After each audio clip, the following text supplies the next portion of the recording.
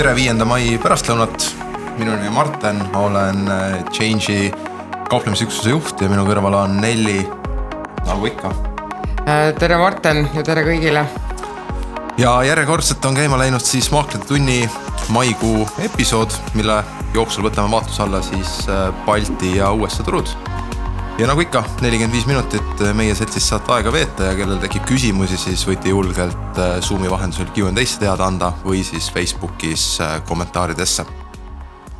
Maikuu Tallinna börsil üsna sulke külgsuunas liikumine tegelikult, et kui siin nüüd selle Venemaa agressiooni taustal turg tuli päris tugevalt alla, jõudsime kohati tasemetele, mis siin olid 2021 aasta aprilli ja maikuu jooksul, siis toimus siuke kiire taastumine. Sealt mõnevõrra alla tuldi ja nüüd tundub, et selline külgsuunas suuna otsimine käib või Nelli, kuidas sulle see Tallinna börs hetkel tundub? Jah, et praegu tundub, et ongi jah, täpselt nii nagu sa ütlesid, et otsitakse kohta, et kes jah ostab, kes müüb ja kes siis balansseerib oma portfelli, et aga jah, ei saa öelda, et oleks eufooriat ja ei saa öelda, et oleks ka paanikat.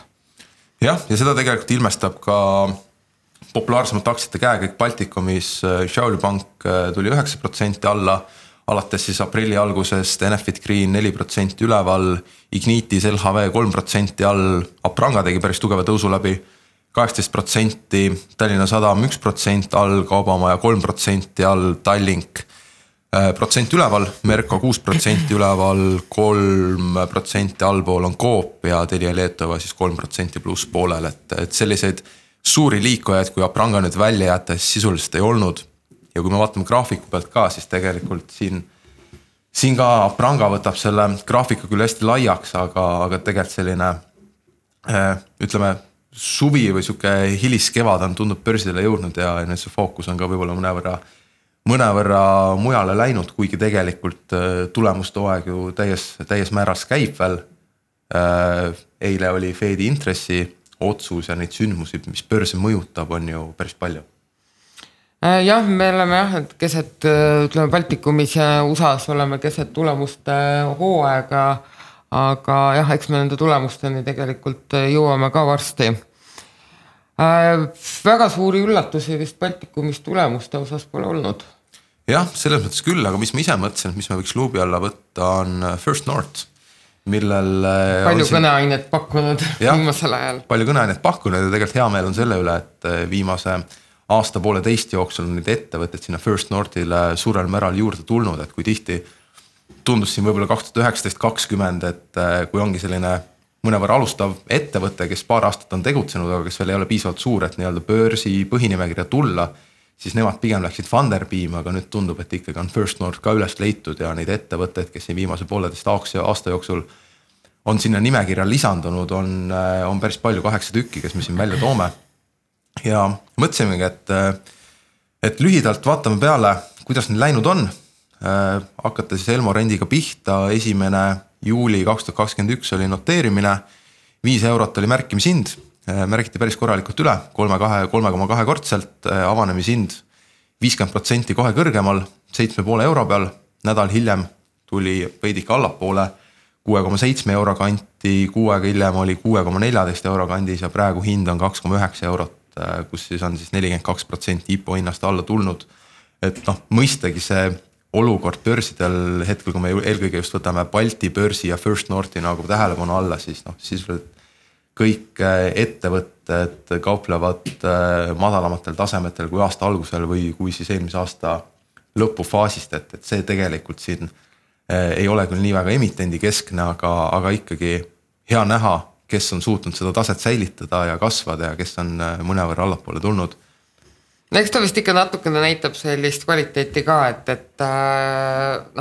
ütleme, olgem ausad, et nii mõnegi First Northi ette puhul võtab ikkagi natukene kulmu kergitama, et missuguste eesmärkidega või lubadustega siis see ettevõte on börsile tulnud.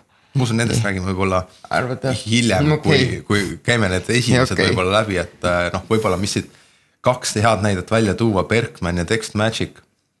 kes oma hinda on igatepidi õigustanud investorite tootlust ja ootust samamoodi.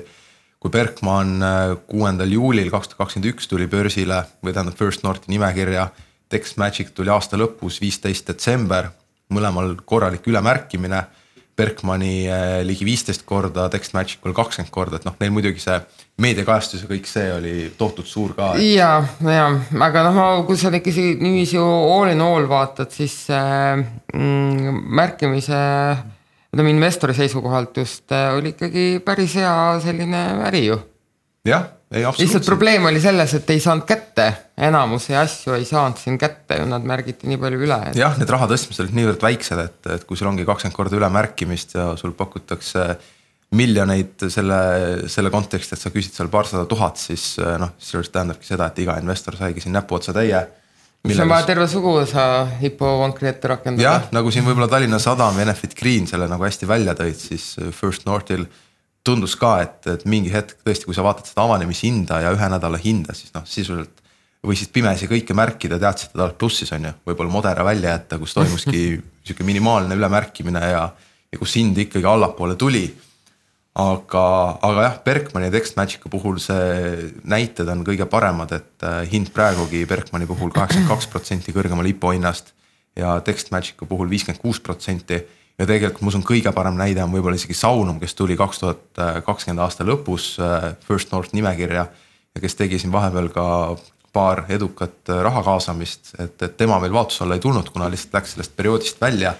Aga Saunumi puhul oli ka see vahepeal see tootlus ju siin 700-800% isegi. Jah, Saunum on vist kõige kõrgema lennuga. Jah. Siis hästi palju on siin Eesti ettevõtteid, Virši võib-olla ainukene, kes Läti tanklakett, kes First North nimekirja tuli eelmise aasta lõpus ja kuigi võib-olla tundus, et selline vähesid ettevõtted, kes ei defineeri ennast kui tehnoloogia ettevõtet, vaid selline ütleme vanakooli tanklakett, kes sul müüb lisaks sööki, jooki ja kütust ja diislit ka on ju. Siis ikkagi suutis ka seal päris häid tulemusi näidata ja kes IPO-t märkisid, siis võisid päris rahul olla ja hind praegugi tegelikult püsib seal IPO hinna juures 2%. Eile kui vaatasin, oli IPO hinnast madalamal. Aga kui me nüüd tuleme siia viimase 3 raha kaasamise hulka, siis tegelikult täitsa viimane punktid.com on meil välja jäänud, kuna seal hetkel, kui ma eksi, siis esimene kauplemispäev peaks olema seal mai keskel. Aga see ei märgitud ka täis? Jah, seda ei märgitud täis ja seal nad küsisid, vist ma täpselt numbreid ei oska öelda, aga vist oli ligi 60-70%, mis investorid märkisid ja kes said siis täisalokatsiooni endal kontole. Aga tulles nüüd täitsa viimase juurde Robus, millest siin on hästi palju räägitud, siis võib vist öelda küll, et kumb sellega läks nagu täitsa kätki? Sõna otseses mõttes, jah.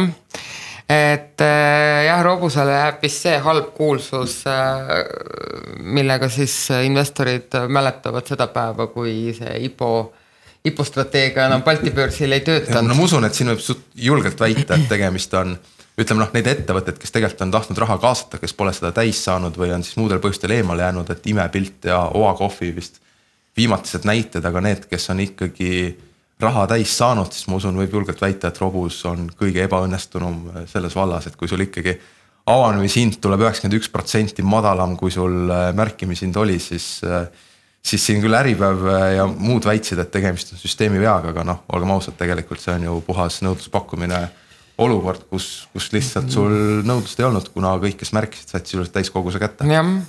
Ja nädalaga hiljem hind on siis, või hind oli ligi pool madalam sellest, millega raha kaasati 1,7 euro peal ja hind praegu on sisuliselt samas kandis 1,76 eurot, 47% madalamal kui märkimishind. Et tahad sa võib-olla taustaga rääkida, et sisuliselt toimuski niimoodi, et investorid ostu poolel ei olnud ja mõni, kes seal õngitses 30 sendi pealt, siis need tehingud ju prinditi täitsa ära seal. Jah, et ma arvan, et siin oli väga palju selliseid eeldusi, et üks selline eeldus oligi see, et kui midagi on üle või täismärgitud, siis ta kindlasti avaneb kõrgemalt. Ja siis teine oligi see, ütleme selle eelduse peale pandi siis turuhinnaga müügiorderid.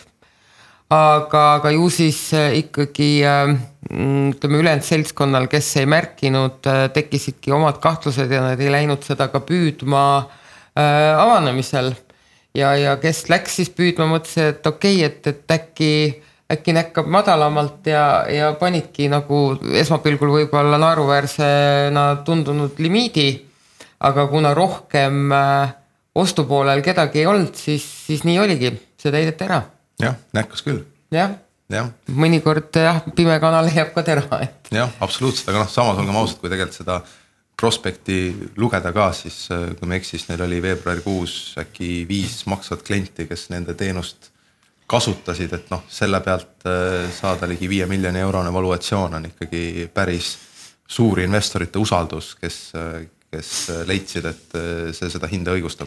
No võt see ongi, ma ütlen siin, kui meil, see on üks Balti IPO hullus, mis meil eelmine aasta oli, IPO-droom, et samasugune hullus tegelikult ju eelnes ka USA börsil, et kui me hakkame siin nüüd meenutama neid spakke mõtleda. Jah, spakke, eks ole, et mis seal taga tegelikult oli, et kellel oli seal joonistatud veoauto ja see oligi kogu äriplaan, eks ole, nii et kui sa ütled, et tal on siin 5 maksvat klienti, siis seal oli riburada ettevõtteid, kellel on mitte ühtegi maksvat klienti ja neil on isegi mitte toodet, et võib-olla kliendi veel leiaks, eks ole, kes oleks nõus maksma, aga tuli riburada pidi ka ettevõtteid, kellel polnud isegi mitte toodet, vaid oligi ainult plaanid ja need aktsiad ikkagi tihtipeale osteti üles 100%.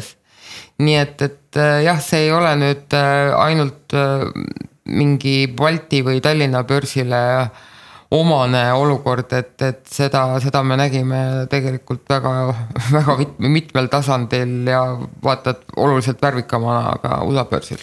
Jah, et võib lihtsalt öelda, et Balti börs on siis sellise aastajalise nihkega, et mis me siis praegu olukorrast USA börsit ostame üle kanda, et mis me siin Balti börsil võime aasta pärast siis oodata, et intressimäärade tõusu või?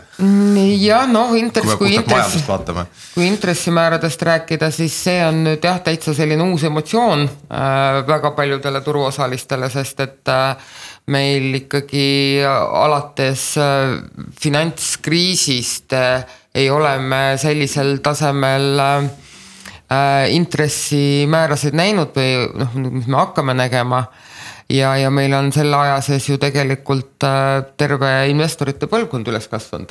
Jah, kes ei kujutagi ette, mis see positiivne Euribor endast tähendada võib. Just, täpselt, et nad on näinud, jah, ema on rääkinud, et mis on positiivne Euribor, et oma silmaga ei ole veel näinud ja sellepärast on ta jah, sükene üsna uus emotsioon väga paljude uute investorite jaoks. Ja täna vist Inglismaa keskpank teatas, et tõstis intressid 1% peale, mis on siis kõrgema alates finantskriisist. Jah, aga selle juurde hiljem ka tulema, aga musul ongi paras aega vaadata peale, mida USA turud aprillis täpsemalt tegid. SP500, top 15 ettevõtted, Western Digital 31% üleval, Mohawk Industries 28% ja teised riburada pidi järgi, et endiselt annab siin hõngu ja tooni energiaettevõtted, aga tundub ka sellist klassikalist vanakooli majandust sees olevat, et tehnoloogia juurde milleme ka tulema, aga tehnoloogial aprillikuu oli ikkagi päris punane. Aprill oli kole jah, seal ei saa seda mitte kuidagi siirupiga üle valada, et see oli tõsiselt kole. Jah, ja kui me vaatame seda alumist 15, siis siin tegelikult tulebki sama tehnoloogia juba hästi välja, Netflix 46%, Align Technology 29%, Amazon 23%, Match Group 22% ja nii edasi, et kõik ikkagi suured nimed, kes on seda tehnoloogiasektorit vedanud päris kenasti ja nüüd aasta algus, kui me eksis, kuskil oli see graafik kenasti välja ka toodud, et 2022 aasta algus esimesed 28 kauplemispäeva olid vist läbi ajaloo seal top 3 kõige hullemat, mis olnud on ja isegi hullemat kui 2020 aasta kevad, kui COVID pandeemia kriis pihta hakkas. Ja tehnoloogia poole pealt täpselt samamoodi, et neid ettevõtteid leida, kes aprillikuu jooksul tõusid, siis pidi ikkagi päris pingutama ja see tõusuprotsent on ka siin pigem tagasihoidlik nende kontekstis, et 12% Ross Stores, Kraft Heinz 9%. Siin aasta aega tagasi meil olid enam-vähem sellised need edetabelid, et Nasdaq top 500 nagu decliners, siis declinersid olid sellise plussiga. No täpselt on ja me räägime ikkagi aprillikuust ja mai algusest, kus sul tegelikult tulemused tulevad ju välja ja tulemuste peale võiks see liikumine ju päris kõva olla. No ta ongi olnud, aga vales suunas või selles mõttes negatiivses suunas. Ja siin need samad Netflix, Align, Amazon, Okta, Match, Atlassian, kõik üle 20% langend ja Netflixist miljem ka rohkem räägime, pikemalt peatume tema juures, aga kui me vaatame kogu seda nii-öelda koloriidi siin, siis üdini punane energia ja sellised tarbekaubandus kõrvale jätta. Ja sellised suured väärtusettevõtted ja farma ja energia, et need on nagu need kohad, kus siis investor on ilmselgelt läinud kaitset otsima, aga kõik muu on ikka väga punane. Jah. Ja kui me siin analüütikute reitinguid ja hinnanguid vaatame, siis nemad ikkagi tehnoloogiasse usuvad ja eelkõige just sellistesse täiesti crème de la crème ettevõtetesse, Amazon, Meta Platforms, PayPal, Alphabet, Tesla ja Apple on nemad, mis välja toovad, kus ikkagi selline mõõdukas ostusoovitus kuni siis tugev ostusoovituseni välja leitakse, et see potentsiaal võiks olla, mis pikas perspektiivis kindlasti ongi, aga millal see hind realiseerub, see on nüüd see põhiküsimus, on ju. No jah, ma ütlen, ma nagu selles mõttes natukene jookseks nagu natukene vastassuunas kogu selle jutuga, et meil nüüd hakkavad, eks ole, intressimäärad tõusma ja see ajalooliselt ei ole kunagi toetanud tehnoloogiasektorit ja nii edasi, ehk siis nagu justkui nagu siis tehnoloogiasektori laul on nüüd selleks korraks lauldud ja peaks vaatama mujale, siis mina natukene jooksen vastassuunas sellega, sest et kui me nüüd võrdleme mingisugust, kui meil viimane selline tech-krahh oli siis aastatel 2000 ja siis millest tehnoloogia siis sisuliselt seisnes, ta seisnes internetis ja veebilehtedes. Et kui me nüüd hüppame tänasesse päeva 22 aastat hiljem, siis tehnoloogia tähendus ja enamgi veel see olulisus on ikkagi minu meelest kardinaalselt muutunud. Jah, ei absoluutselt, et ma usun siin ei olegi võrrelda ja ma usun seda tegelikult isegi ajas ei pea nii palju tagasi minema, et näha sellist tehnoloogia. Jah, ütleme 2000 võib-olla oligi sellepärast eriline, et seal oligi nagu eelkõige tehnoloogia krahh, et ülejäänud, mis on pärast seda tulnud, on eelkõige nagu kogu majandust hõlmavad krahhid olnud, aga siin 2008 tehnoloogia tuli ju täpselt samamoodi alla nagu kõik teised. No ei seda muidugi jah, et siis oli lihtsalt ülemaailmne nii sügav kriis, et seal ei jäänud mitte ükski sektor puutumata. Ja siin teisel lähel samamoodi Spotify, Microsoft, Roku, Biogen, Expedia, Pinterest, Domino's Pizza, United Parcel ja ServiceNow. Kõigil leitakse, et 20% vähemalt võiks seda tõusuruumi olla. Aga ütleme, mis nüüd sellesse langusesse puutub, siis see on lihtsalt see koht, ütleme niisugune puhastustuli, kui nii võib öelda, sest et tõepoolest mõned ettevõtted osteti ikka täiesti enne nägematutele kordajatele, eks ole, puhtalt mingisuguste suurte lubaduste eest. Ja seda sisu tõenäoliselt seal väga palju ei olnud, et olidki ainult lubadused, et see ongi selles mõttes selline hea puhastustuli, et need kordajad tulevad mõistlikumale tasemele ja olgem ausad, et ka mõned nende heade ja potentsiaalselt tugevate ettevõtete kordajad hakkasid natukene ikkagi nendest ettevõtetest ette jooksma. Jah, aga siin tekibki küsimus, et kas üldse aktsiaturud on praegu see koht, kus seda raha teha või pigem investorid vaatavad järjest rohkem toormesektorite ja energiasektorite poole, et tehnoloogia siin tegelikult ju aprillis tuli tugevalt alla ja kogu see aasta algus on päris negatiivne olnud ja tegelikult kui sa neid tehnoloogia ettevõtete valuatsioone ka vaatad, siis noh, nad olidki ju täiesti kosmoses. Olidki kosmoses, et nad on ikkagi väga palju alla tulnud, kuigi mõnede puhul veel ikka mitte piisavalt. Nii, mis siis tähendab seda, et kui sul on aktsia 50% kukkunud hinnas, ei tähenda veel seda, et ta veel sealt 50% kukkuda ei võiks. Ei, absoluutselt, aga ma küsin nagu sinu käest pigem seda, et kas tehnoloogia hetkel on veel vara seda vaadata või kuidas seda nii-öelda portfelli, hinnad on nii tugevalt alla tulnud, et tegelikult ju võiksid juba praegu noppima midagi hakata. Midagi nagu võiks, eks ole, aga mõtlen, mina ikkagi võtaks selle seisukoha, et nagu siin korra juba on läbi käinud, et ennem kui läheb paremaks, läheb hullemaks. Ja taaskord me ikkagi tuleme tagasi jälle selle sõjateema juurde, mis on meil endiselt jokkerina laual, sest et see on ju ongoing, see ei ole kuskile lõpupoolegi isegi mitte. Nii et see segab meil ikkagi kaarte päris korralikult, aga ongi, et siin ongi üks variant on, eks ole, et kas sa võtad mingisuguse ajutise põrke eesmärgil spekuleerimiseks, eks ole, või siis sa otsustad hakata pikaajaliselt üles ehitama mingit positsiooni. Et sellest tulebki nagu oma tegudes lähtuda. Jah, ja kui me siin tehnoloogiast rääkisime, siis krüptovaluutad samamoodi kogu tehnoloogiasektoriga siis oled samas rütmis alla tulnud, Bitcoin 15% viimase 6 aja jooksul, Litecoin 16%, Ethereum 17%, Bitcoin Cash 21% ja Ripple 22%, et sisuliselt käib tehnoloogia täpselt sama sammu. Aga kui me läheme nüüd päevakajaliste teemade juurde, siis ma usun, see pilt siin illustreerib nagu päris hästi, kuidas Powell siin seda vaest pulli järjest rohkem taob ja miks me sellest räägime, siis eile kaua oodatud Fedi intressimäärade otsus ja selles mõttes turule see mingi üllatus ei olnud, et eile siis 4. mail tõsteti nagu ennustati 0,5% võrra intressimäärasid USA's ja uus vahemik on siis 0,75 kuni 1%.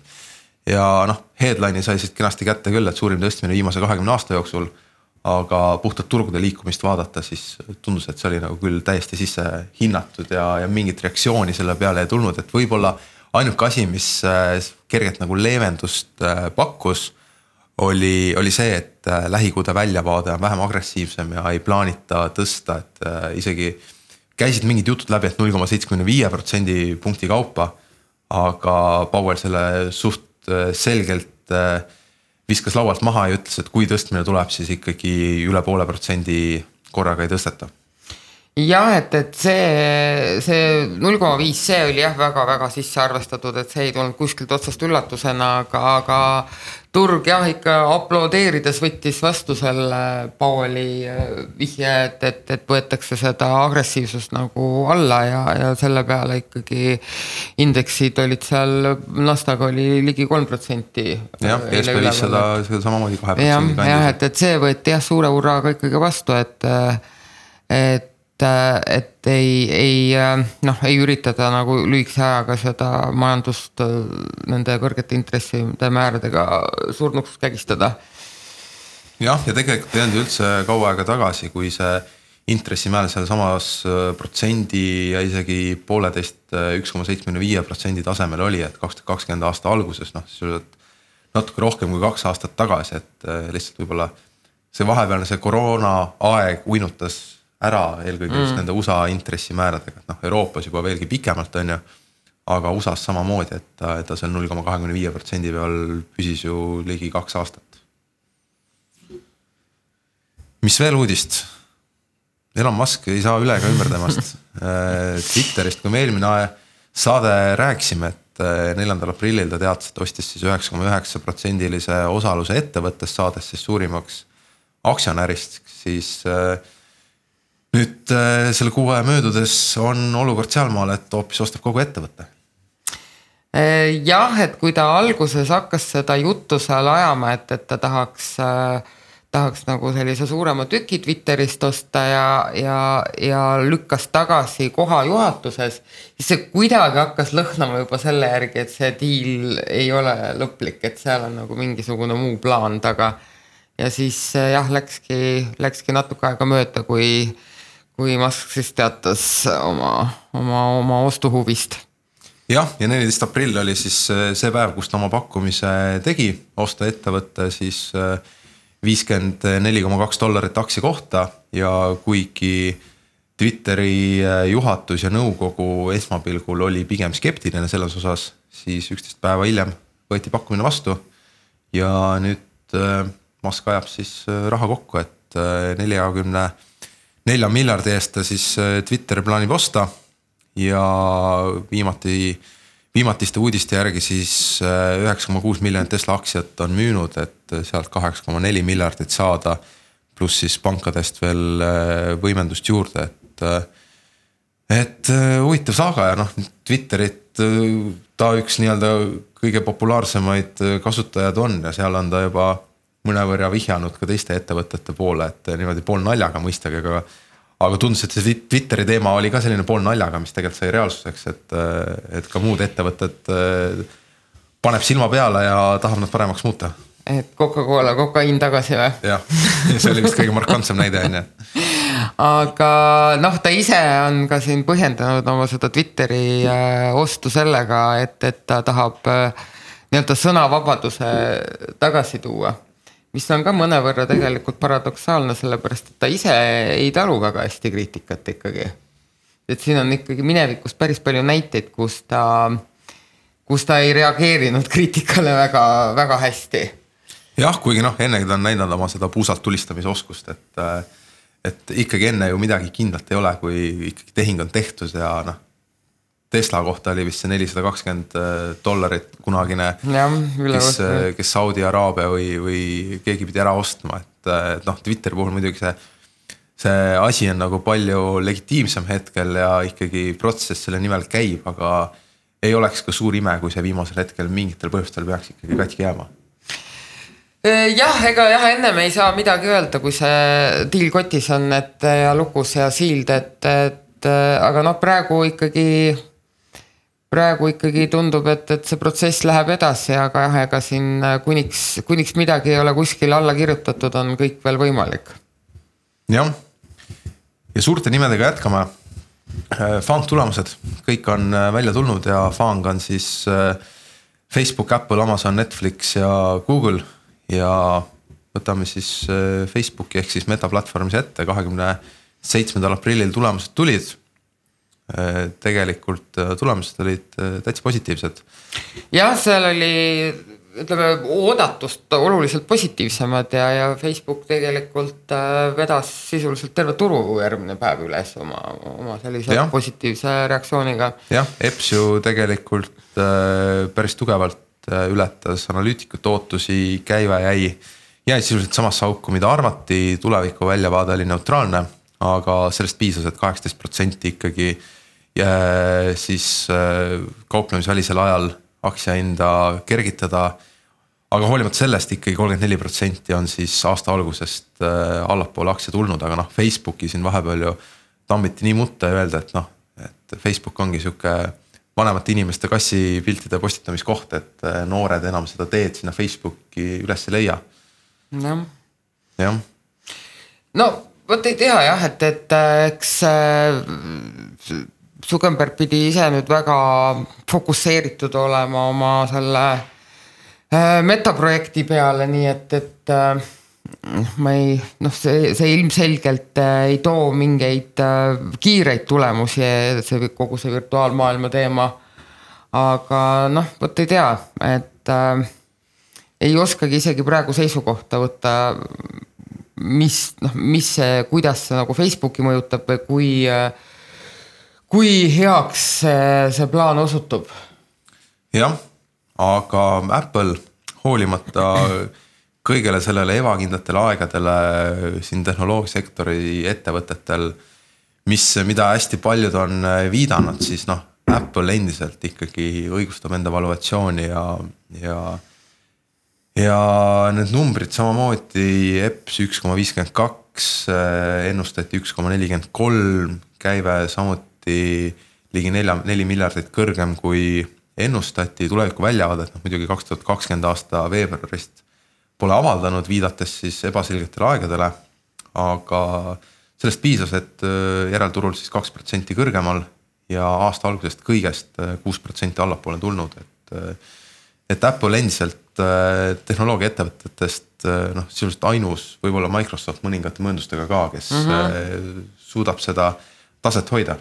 Jah, Apple on ootamatult või sujuvalt üle läinud selliseks turvasadamaks investorite jaoks, et kuigi võiks nagu eeldada, et ta on sama volatiilne kui kõik teised, nagu näha juures olevad pildid, tehnoloogia ettevõtted, aga Apple'i puhul ilmselgelt mängib ka hästi palju rolli see tohutu vaba raha tagavara, mis neil on, et sisuliselt nad elaks 3 järjestikut majanduslangust ka niimoodi üle, et neil null maksvat klienti sellest oleks. Jah, et neil väga see laeva ei kõigutaks.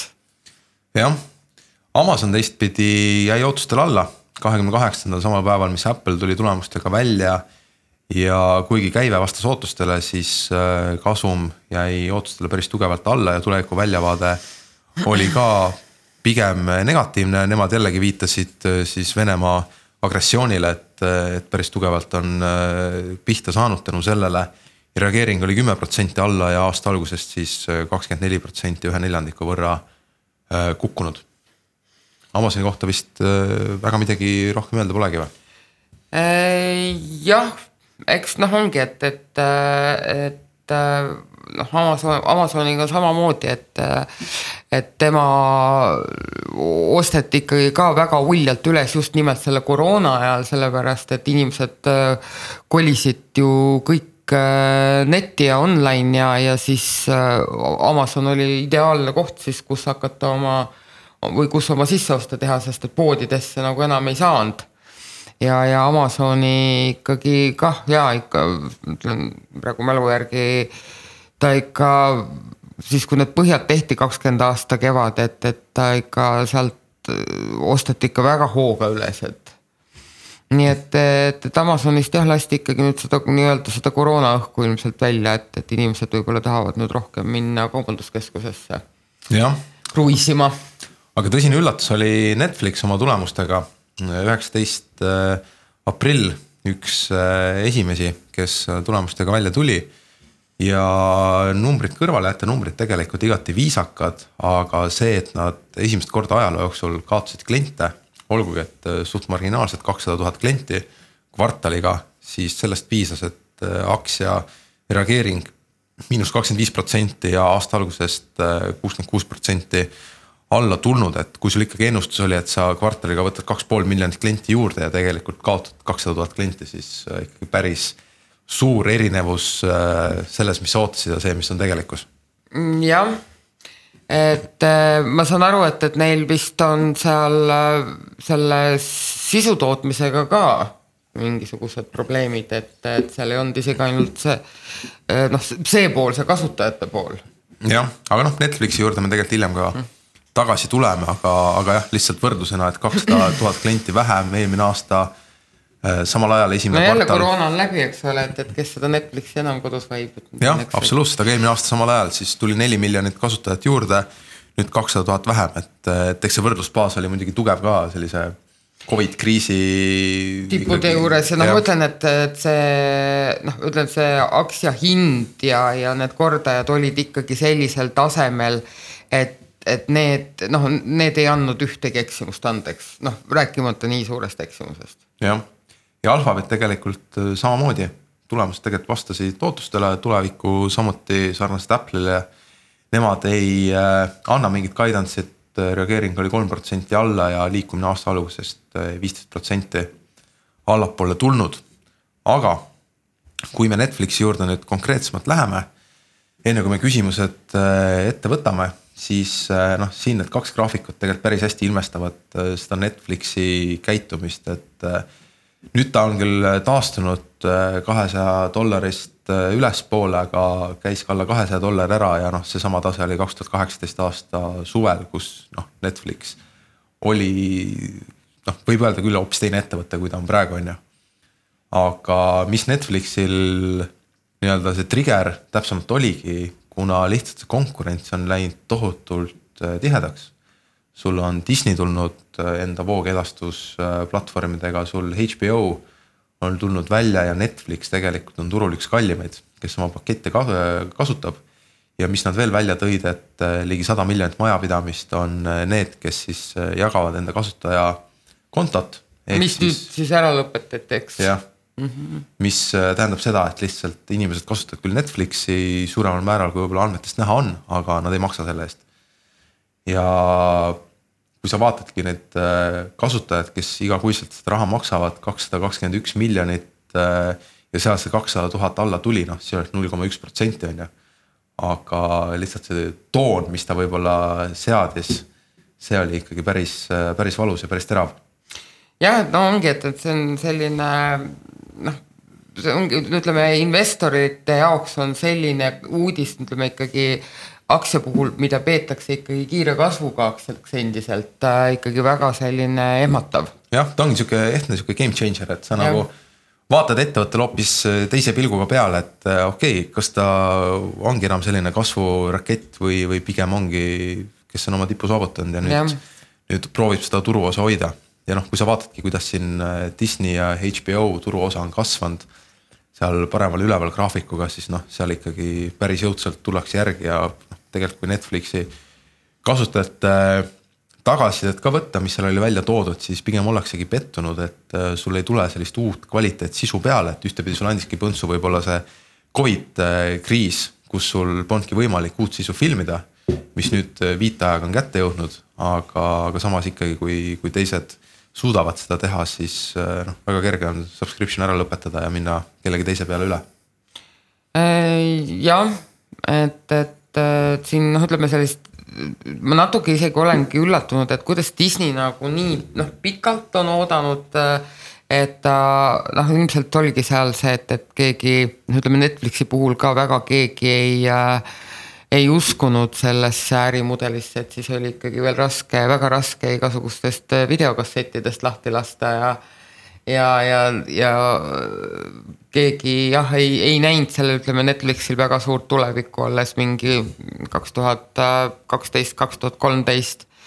Aga jah, siis ei teadnud ka keegi sellest midagi, et meil tuleb COVID ja me oleme sunnitud 4 seina vahel istuma, kus siis Netflixis sai nagu päästja, et hulluks peast ei läheks. Aga jah, et see aeg oli Netflixi jaoks siuke täiuslik torm, aga nüüd tuleb selliste tavaoludesse nagu tagasi minna, et selliste olude eelist enam ei ole ja näha on jah, et siin tal on läinud raskeks. Jah, ja juulikuuks ennustatakse, et siis 2 miljonit klienti veel kaotavad ja no ma usun, see teine kvartal võib ka olla päris märgiline, et kas see oli selline ühekordne allaminek või on see ikkagi tendents, mis muudab seda trendi nii tugevalt, et õhk sealt välja lastakse. Aga ma usun, on paras aeg meie küsimused ette võtta. Vaatame, mis meil siin täpsemalt tulnud on. Millised konkreetsed aktsiaid olete ise viimase kuuga ostnud ja mida plaanite lähiajal osta? Väga konkreetne küsimus.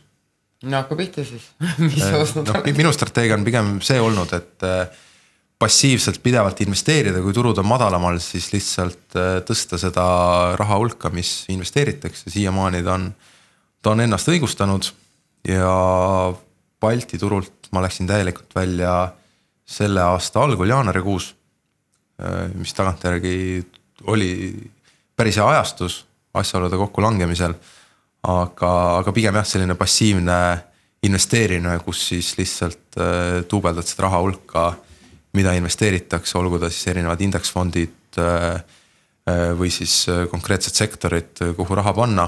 Ja teistpidi toormesektor endiselt mul sümpatiseerib tugevalt, et olgu siis energiaettevõtted või reaalselt siis toormeettevõtted, kes kaevandustes tegelevad, et minu süda hetkel kuulub sinna.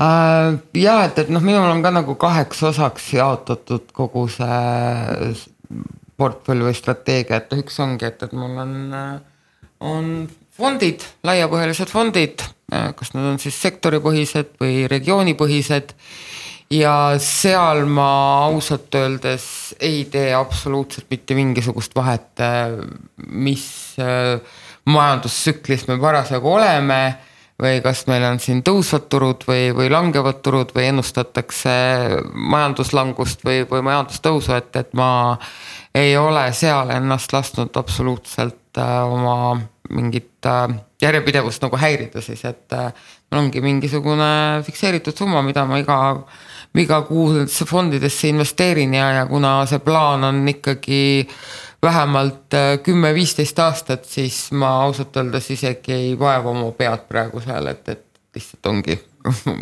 kogu investeerimine seisnebki igakuistes rahaülekannetes. Aga siis jah, teine pool on mingisugused üksikaktsiad, kus see ongi selline, kuidas ma ütlen, ma üksikaktsiate puhul olen oluliselt lühema vaatega, et kui ma fondide puhul võtangi, et on 10-15 aastat kindlasti, siis üksikaktsiate puhul on see periood oluliselt lühem. Nii et võib-olla seda ei saagi nii väga investeerimiseks nimetada, et siin tegelikult just hiljuti ma ostsingi natukene kõiki neid nii-öelda fangaktsiaid Microsofti, Google'it ja Apple'it ja siis mõned tehnoloogiaettevõtted veel juurde, mille puhul ongi see ärimudel ei ole ennast tegelikult veel õigustanud. Nad on, ütleme, õhku on väga palju välja lastud, aga seal ongi selline, et see võib minna väga suureks või võib täiesti kuulsusetu lõpu leida. Ja ma olen nagu selles mõttes sellega arvestanud, et ongi reaalne variant see, et see asi ei jõuagi mitte kuhugi, mitte kunagi ja need osakaalud ongi lihtsalt sellised, kuidas öelda, mitte selle eesmärgiga, et hullult rikkaks saada, vaid pigem siuke tõe ja õiguse mäng, et kuidas, et kas minu eeldused või prognoosid osutusid nagu õigeks või pigem mitte. Ja siis ongi see minu reward ongi see, et I was right after all. Jah, siin ma Nelliga täitsa nõustun, et jah, kui me sellise investeerimispoole välja jätame, siis sellise lühiajalise spekuleerimise poole pealt sellised volatiilsed ajad on äärmiselt nauditavad turgudel, kus siis puhtalt selline swing tradinguga tegeleda ja mingit positsiooni kas või tulemustesse võtta, et ja miks mitte ainult aktsiad, vaid ka samamoodi krüpto ja toormed, et ma usun iga kaupleja unistus on, et sellised ajad kestaksid võimalikult kaua. Küsimus, kui palju on, või tähendab, palju on olnud juttu intresside tõstmisest, aga kas tegelikult oluliselt mõju ei oma rahatrükki kokku tõmbamine ehk keskpankade bilansimahtude vähendamine nii Fedi kui ka Euroopa Keskpanga kontekstis?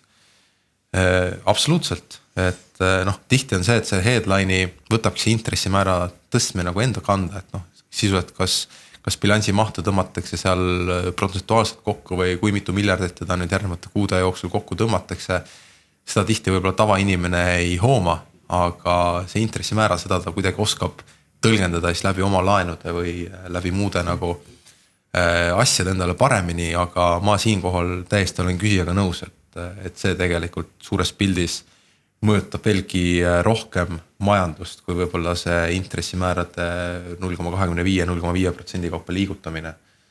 Jah, see rahatrükk on nagu ongi viimasest sellest finantskriisist alates selline uus normaalsus olnud. Ja nagu siin tegelikult väga paljud on öelnud, et kõige esimene viga, mis tehti, oligi see, et ütleme, see rahatrükk või see toetus oli 2008 110% õigustatud. Sest et kui seda ei oleks tehtud, siis me me ilmselt oigaks siiamaani selle kriisi tagajärgedel, et see oli 110% õigustatud, aga et seda sealt majandust nagu edasi poputama jäädi. Võt see oli minu meelest juba selline esimene viga sellel teel. Jah, täpselt, kus sul oligi väike probleem või ohukoht tekkis, topiti sellest kõik augud raha täis ja öelda, et pole probleemi, et we have unlimited resources. Just. Ja sellega tekitati selline natukene ongi siuke kunsttoitmise peal majandus ja nüüd hakatakse neid juhtmeid vaikselt, eks ole, ükshaaval seinast välja tõmbama ja loodetakse, et see majandus siis väga krapsakalt sealt püsti hüppab ja hakkab omapäi tegutsema. Aga ma kardan ka jah, et see ei pruugi nüüd nii sujuvalt minna.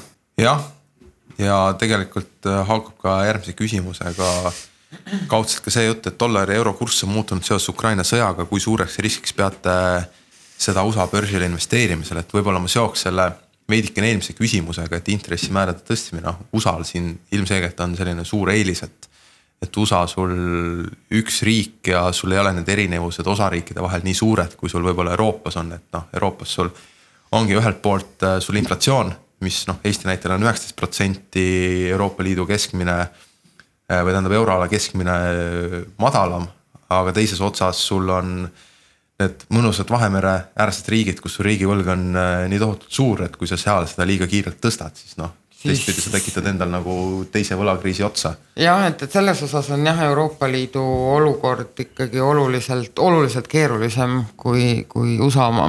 Ja kui sa siia juurde lisad veel Ukraina sõja, mis sisuliselt puudutab ju kogu Euroopat, siis ei taha küll olla seal Euroopa Keskpanga otsustajate nahas, kes peab selle kuldse kesktee leidma, kuidas neid hoovastikis täpsemalt tõmmata. Aga tulles tagasi selle küsimuse juurde, et kui suureks riskiks peame seda, et dollar ja euro kurss on muutunud, siis eks see risk ole kogu aeg seal sisse kirjutatud olnud.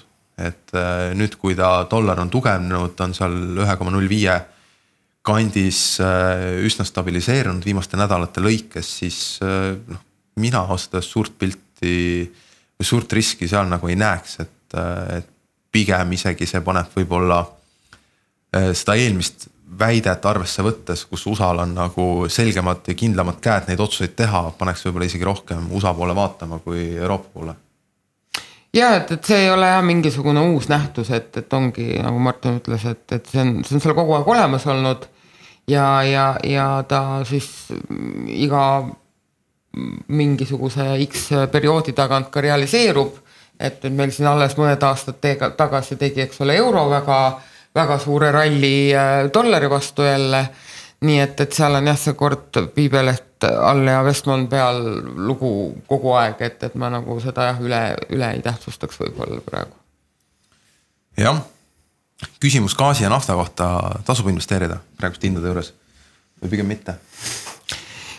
Mingi exposure võiks seal olla? No midagi võiks nagu olla, sina oskas sellest rohkem rääkida, sa ütlesid, et Tormed on nüüd sinu uus lemmik, et mis sa ütled?